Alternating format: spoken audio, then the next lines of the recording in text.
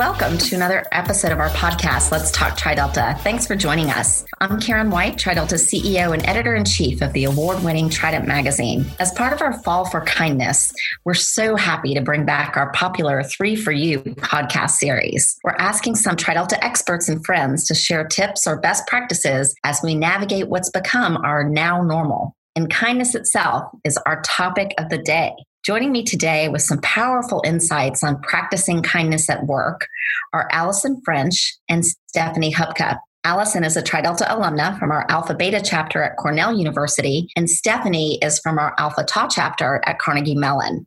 They are the creators of Won't You Be, a series of learning experiences, including Won't You Be My Trainer and Won't You Be My Manager, based on the teachings of the beloved Mr. Rogers. Allison and Stephanie are on a mission to spread kindness through educating managers, trainers, team members, and volunteers on how to apply the simple yet very powerful techniques of Mr. Rogers in their day-to-day work. Ladies, welcome to TriDelta. Thank you so much. Great to be here. We are so excited to have you. I want to talk first about your very serendipitous story of how you connected. Tell us about that. I'd be happy to kick things off for us. So Allison and I met, it's probably been about 5 or 6 years since we first connected. And we connected through our profession. We both work in the talent development space. So we were both part of a local chapter of an association that works in training for the most part. We both are consultants. We kind of connected at a couple of meetings. We had some great conversations, realized we were kind of kicking off a little bit of a friendship. And it wasn't until, I would say, it might have been a bit more than a year ago or so that we were chatting a little bit about the Won't You Be series. Allison mentions that she was very involved with different programs in college. She mentioned she was in a sorority. I had to ask which one because I don't get to talk about being in a sorority quite as often as I'd like to. And she said she was a TriDelt. And I thought, oh my gosh, I think that must make more sense than anything I've ever heard because we have such similar interests and values and experiences. And I feel like when you're part of TriDelta, you seek each other out after a while. So it was just completely just a wonderful serendipitous moment for us. I just love that. And that's so true. We seem to find each other. We're drawn to each other. Right? Yeah, absolutely. And then you all have this collective passion for incorporating kindness into our lives. So what was it about Mr. Rogers that led you to create your programs?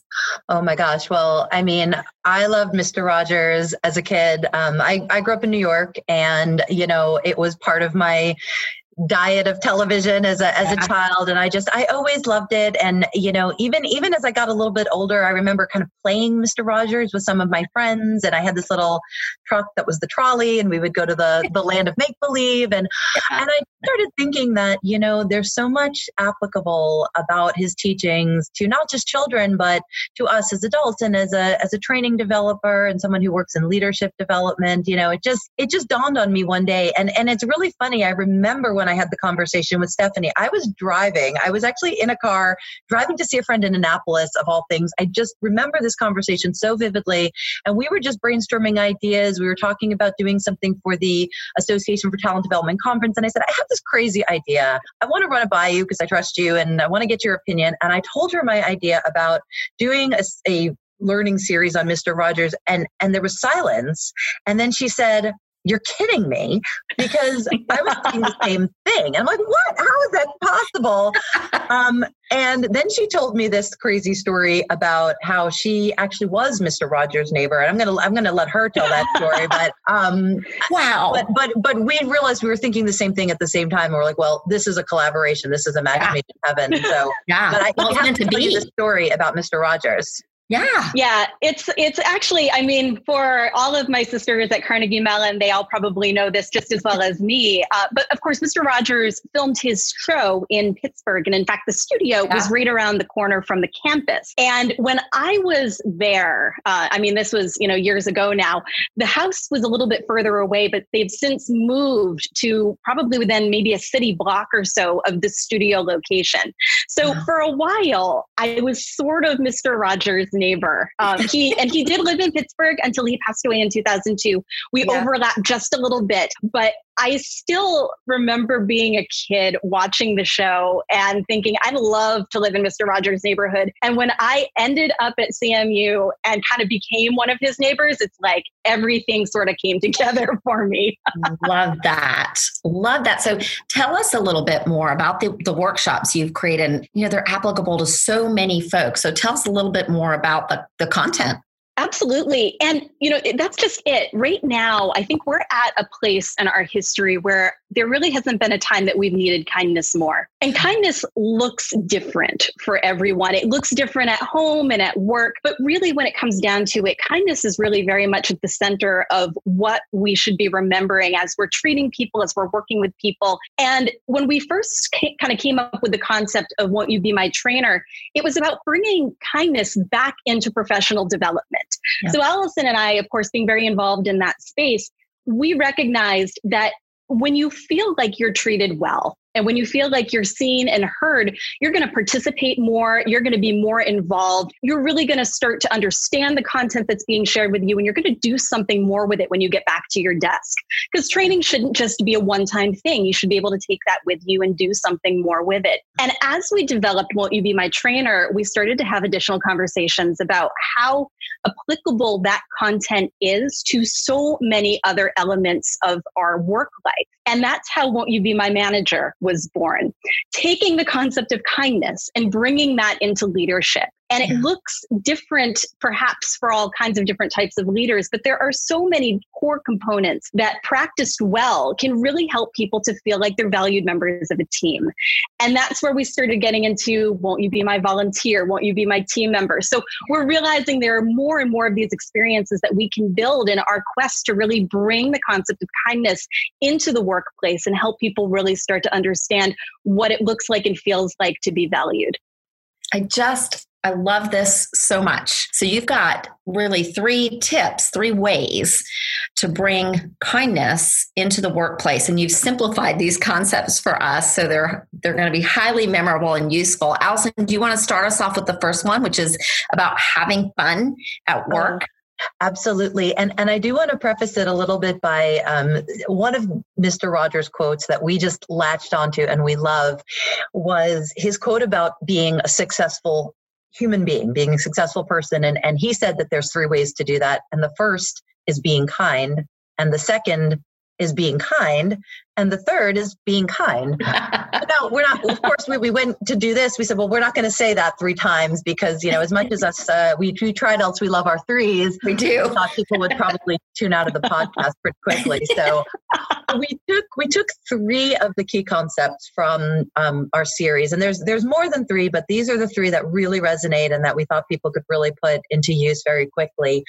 And this first idea is play, and it's the idea that, you know, Mr. Rogers, he had all these games and he called play the work of childhood. Yeah. But you know what? We don't think of it as adults. We're so busy adulting that, you know, we kind of push that aside. But in reality, it does a lot of really good things for our brain. And I do a lot of work around neuroscience, and there's a whole lot there that shows if you inject some fun and you inject some play, it gives your brain a chance to reset a little bit. And it gives you a chance to, frankly, be kind to yourself. So I think it's really, really important to think about how you can incorporate elements of play into, if it's a meeting you're having, into, you know, a Zoom meeting. How do you do that? Sometimes it's just sharing stories and laughing about something together. Sometimes it's having a little poll or something you can do, you know, hey, what are you binging on Netflix these days? You know, anything like that.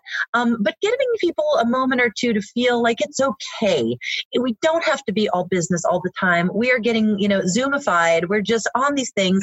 And just like how we started talking even before this podcast started and sharing connections, that's a form of just play and laughing and having fun. And that inspires creativity, that inspires innovation, that gives us a chance to, you know, be kind to ourselves, but be kind to others and come up with new and different things. So it's really important. And, you know, it lets us just be silly and be vulnerable, but it helps our mental health to do that. You know, talking about this week and how difficult it was, you know, I got through on silly memes and, you know, election bingo and, you know, all sorts of crazy things that just make it more fun. And so giving yourself the opportunity to play and giving your team members that opportunity is really a good way to be kind to yourself and to them. Well, I love the notion that we have kind of forgotten to play as we've gotten a little, right? In fact, I was just helping to plan an agenda and had a board chair say, what are we going to do for fun? Right. So this person, I was like, we've got this, we're accomplishing this. And I'm like, you know what a good point. But the agenda is not fun at all. So we've injected some games and some play and some story sharing, and it's going to make the meeting better. Yeah, it absolutely will. So good reminder. Okay, so the second tip with kindness revolves around silence and the importance of silence. So talk to us about that. So when we think about the world we live in right now, it's very noisy. If you really consider what it's like to be a human being at this moment in time, there are so many people competing for our attention. There are so many situations and challenges that we may have been prepared for, and in 2020, plenty that we have not been prepared for. And all of these things create this kind of a noise. The challenge with noise is that a lot of our processing really doesn't happen successfully when we are struggling to figure out what space we need to process and use information. Mr. Rogers was wonderful when it came to the concept of silence. And he did this in a couple of ways. There's a great scene in the movie Beautiful Day in the Neighborhood. I'm not going to share all of it in case you haven't seen the movie, but definitely recommend that you do. And there's a great scene where he uses silence to really drive home a point where, you're considering some of the elements that might come into play in your life. What's interesting, though, is that we have the opportunity to create similar moments of silence for ourselves where we can process, where we can reflect, and where we can prepare for how we're going to carry ourselves into the next moments and days of what we're working on. Work is especially hard to do that. And you think about what it was like before the pandemic. Sitting at your office, you'd have people knocking on your door, you'd have people coming over to your desk. There were a lot of distractions and disruptions. And I don't think those have gone away for us in our new environment.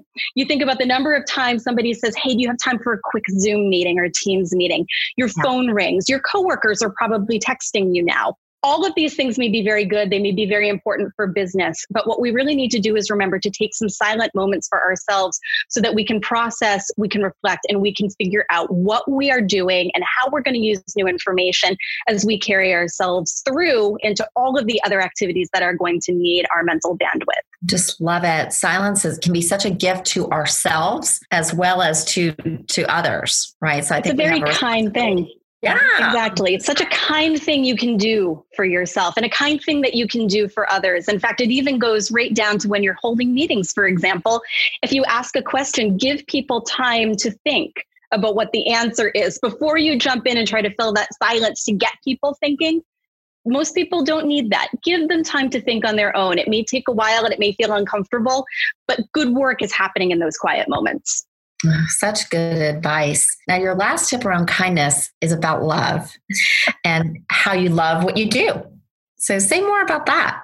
Well, Stephanie and I are so blessed to truly love what we do. And I think it comes through. But, there's a lot of people who don't. I think it would be a stretch for them to say they love what they do. So what we're trying to encourage is finding that nugget, finding something that you love, whether it's, a part of the work that you do, whether it's a conversation that you've had, really thinking, using that silence and that mindfulness to focus on what it is about what you do that you do love in the midst of all the craziness and all the clutter. And when you can hone in on that and you can zero in on that, then it spreads, because if you can focus on what you love, other people can see that too. And I know that people can, hopefully hear it in our voices. And when we do our workshops, people can see it even through the Zoom. But when you don't love everything you do, take those moments of silence to figure out, what are the things that I love? What are the things that I'm grateful about? Maybe it's about some of my colleagues and how they've been able to understand what's going on and relate to the fact that my kids are doing virtual school, or, my leaf blowers are coming while I'm trying to do meetings, or whatever it might be. Yeah. But it's my colleagues that are making this different for me. I'm working with a group right now where, everything was, of course, thrown into a tizzy, and there's new people coming on board virtually. And the one thing that's consistent is that they've felt like their colleagues are helping them through this. They can reach out. They just feel this love with their colleagues. And that's really helping them get through day by day. I think that's such good advice. I think there's always a way to maybe take a step back, to be grateful, and to find something you do love in moments that can sometimes be hard to love. It's been, man, what a week we've had, right? For our listeners, we are recording this on the Friday of election week. So what great timing for a conversation on elevating kindness in the workplace and the world. Thank you both for this great information. Before we go, how can our listeners find out more about each of you and your programs? Where can they find you online? Great question. To learn more about us, we do have a website. So you can find us at www.won'tyoube.com. And that will provide links to both my website as well as Allison's. So you'll find our contact information. It's a great way to find us on LinkedIn.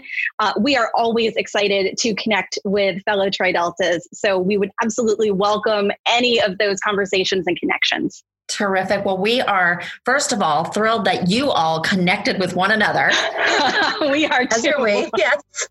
And thrilled that you connected with all of us. So thank you both so much. We hope all of our members and families remain safe as we continue to fall for kindness. We'll be providing more 3 for You podcasts this fall, and we'd love to know what's on your mind. What topics would you like to hear from experts on? Email us at podcast@trideltaeo.org. This podcast was made possible by the kind support of dues-paying alumni to Tri-Delta. Have you paid your annual dues yet? Log into the new My Tri-Delta at tridelta.org and learn how. And please like, subscribe, and rate our podcast. At Tri-Delta, we love 5-star ratings. Thank you for talking Tri-Delta with us today. Join us next time. Stay safe and bring you.